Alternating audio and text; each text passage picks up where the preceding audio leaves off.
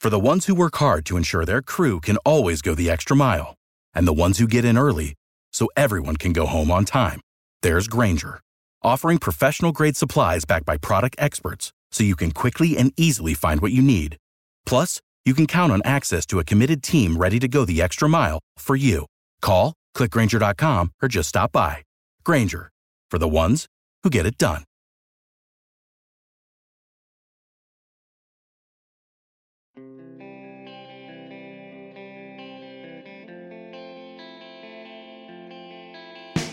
You know, those fun scenarios we've done over recent weeks as to what would have happened if, related to the Eastern Conference playoff field. Well, don't waste one split second wondering what would have happened if your favorite hockey team ran into that opponent in the Stanley Cup Final. Good morning to you. Good Monday morning. I'm Dan Kovacevic of DK Pittsburgh Sports. This is Daily Shot of Penguins. Comes your way bright and early every weekday. If you're into football and or baseball, I also offer daily shots of Steelers and Pirates, the other two teams I cover in town. I hope you'll check those out as well. The Lightning is no match at all for the Avalanche. This isn't even remotely interesting. That might have been the most boring single game I've seen in any Cup final since the Devils were making regular appearances in Cup finals, and everything that those Devils did was boring. This was boring just because it was hilariously one-sided. Colorado dominated in every single aspect except goaltending. And I don't even say that seriously because Darcy Kemper was never tested. Colorado had 15 of the first 16 shot attempts. And just when you're thinking, oh, they just came out hard and the Lightning are going to bounce back, it just kept coming. It never stopped for 3 full periods. The speed, the size, the strength, everything, the skill, the smarts, the sound strategy, everything went Colorado's way for 60 full minutes. It ended up 7-0, and it might as well have been 14-0. And by that, I'm not saying that Andrei Vasilevsky was himself. He wasn't. He wasn't any good either. There's only ever been one game in the long history of the Stanley Cup Final that was a more lopsided shutout, and you know it well, because that was Penguins 8, North Stars 0 in Bloomington, Minnesota, clinching the franchise's first cup on May 25th of 1991. And no, I didn't look that up. No one should ever have to look up that date. This isn't even interesting. I can't see how, barring some sort of significant letdown on the part of the Avs, this doesn't wind up being a sweep. Yeah, I know they're going to Tampa and whatever else. I'm sorry. There is just no stopping what Colorado is doing. When you're talking about a normal championship run, you're talking about at least having a couple of tough series along the way. You're talking about having a couple of individual players really rise up above the rest. And I'm not about to downplay anything that we're seeing from Nathan McKinnon, Cale Makar, the very best guys that the Avs have, particularly Makar, who's just, wow, this kid. But really, if you look at where the Avs offense is coming from, it's from all over. JT Compher scored some big goals for them this summer. Andrei Burakovsky, Valeri Nichushkin with a huge goal and being named number 1 star in Game 2. And it could have been any of a bunch of guys. It could be Makar every game. But they're deep, they're diversified in terms of their skill sets and roles, and they're dedicated as hell. I mean, when you watch that team and you see the fire that Gabe Landeskog, their captain in particular, brings to the equation, there's nothing that they're missing other than elite goaltending. And again, they don't need it. This portion of Daily Shot of Penguins is brought to you by the good people at the Greater Pittsburgh Community Food Bank, where they're committed to providing food for all of our neighbors in need across Western Pennsylvania.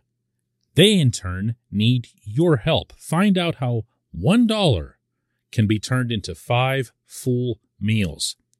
For those in need, visit pittsburghfoodbank.org.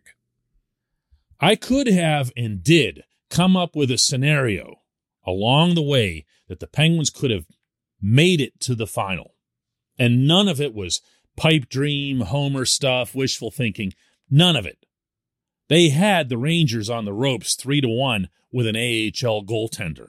One more save from any goaltender, and they advanced through that round. Would it have been trouble beating the Hurricanes? Sure. Would they have done it? Sure. Why? Carolina doesn't have goaltending. The Penguins will beat any team that doesn't have goaltending. That's been true forever, and it very much applies to this team. Lightning? I want to say the Lightning should have been favored and probably would have won, except that I watched these teams in the regular season, and the Penguins owned them and schooled them. They dominated them.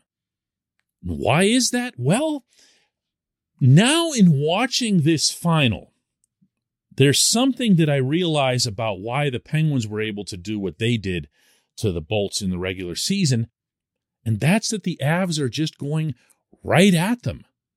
Very, very few teams do that with Tampa. Tampa tends to take a strong and sturdy stance, both in the middle of the rink and in terms of the counterattack. Well, Colorado renders all of that moot. Colorado just comes at you with all guns blazing. You never stop defending when these guys are on the rink. And, as long as I'm drawing parallels with Pittsburgh teams from the past here, I'll go to the much more recent past and compare this Colorado team to the 2016 Penguins, meaning before they got all those guys banged up the following year and had to win the 2017 Cup through grit and everything else. The 2016 team, when HBK was hatched and you had 3 lines just flying in your direction all night long, were the last team I've seen in hockey take this approach and pull it off successfully. Yes, they could defend. The 2016 Penguins could defend, but they defended in that Mike Sullivan way where they tracked back on the forwards. They made sure that they not only got the puck from you, but that they made a smart first pass to make it count in terms of the transition game. The Avs are doing that across the board. All 4 lines, all 3 pairings. Yes, even Jack Johnson has been terrific on the transition. And let's not remember that the one thing that nobody could really knock Johnson for in his time in Pittsburgh was that he was able to make a decent first pass.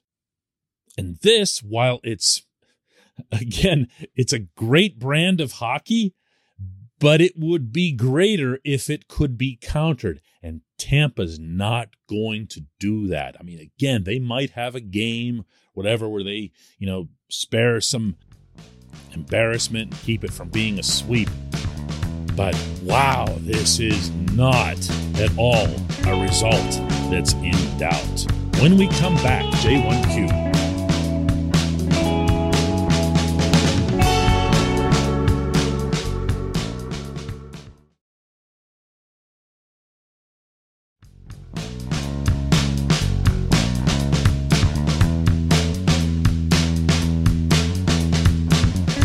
Today's J1Q comes from Oli, who says, DK, what would it take to get that number 2 overall pick from the Devils?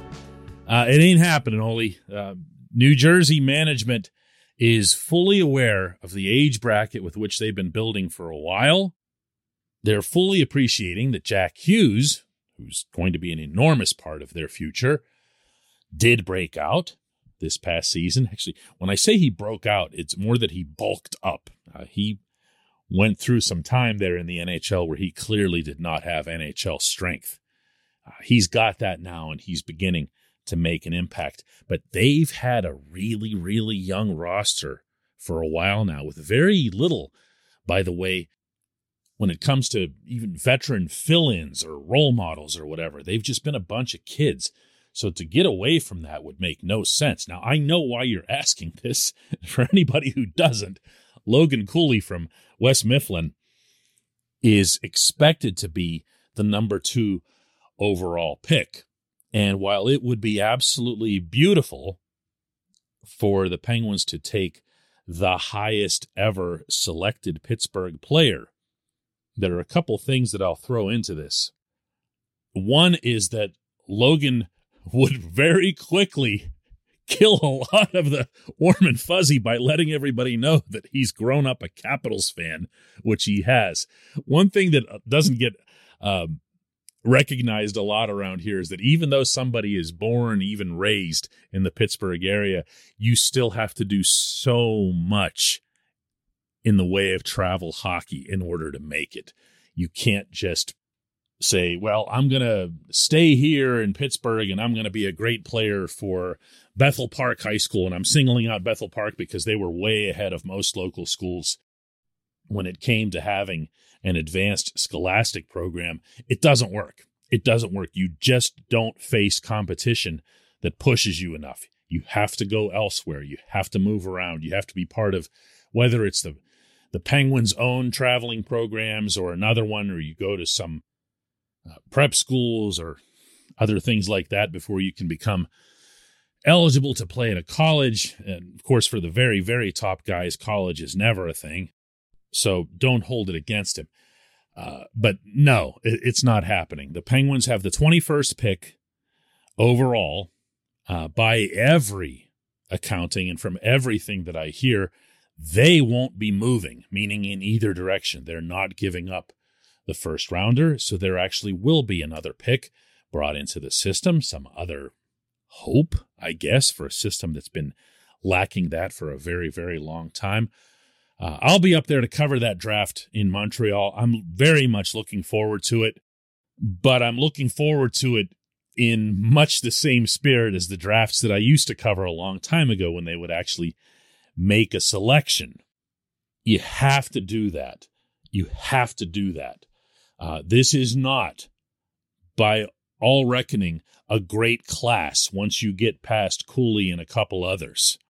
And while that's not a great thing to hear when your team is picking 21st, it also can mean that players that are higher on your own internal board have a better chance of falling to you. So if you believe really, really strongly in someone and you have them at 4 or 5 on your board, they could actually be there for you at 21 without you lying to reporters afterwards. So it'll be fun. It'll be fun, but it won't be anywhere near that much fun, Oli. I appreciate the question.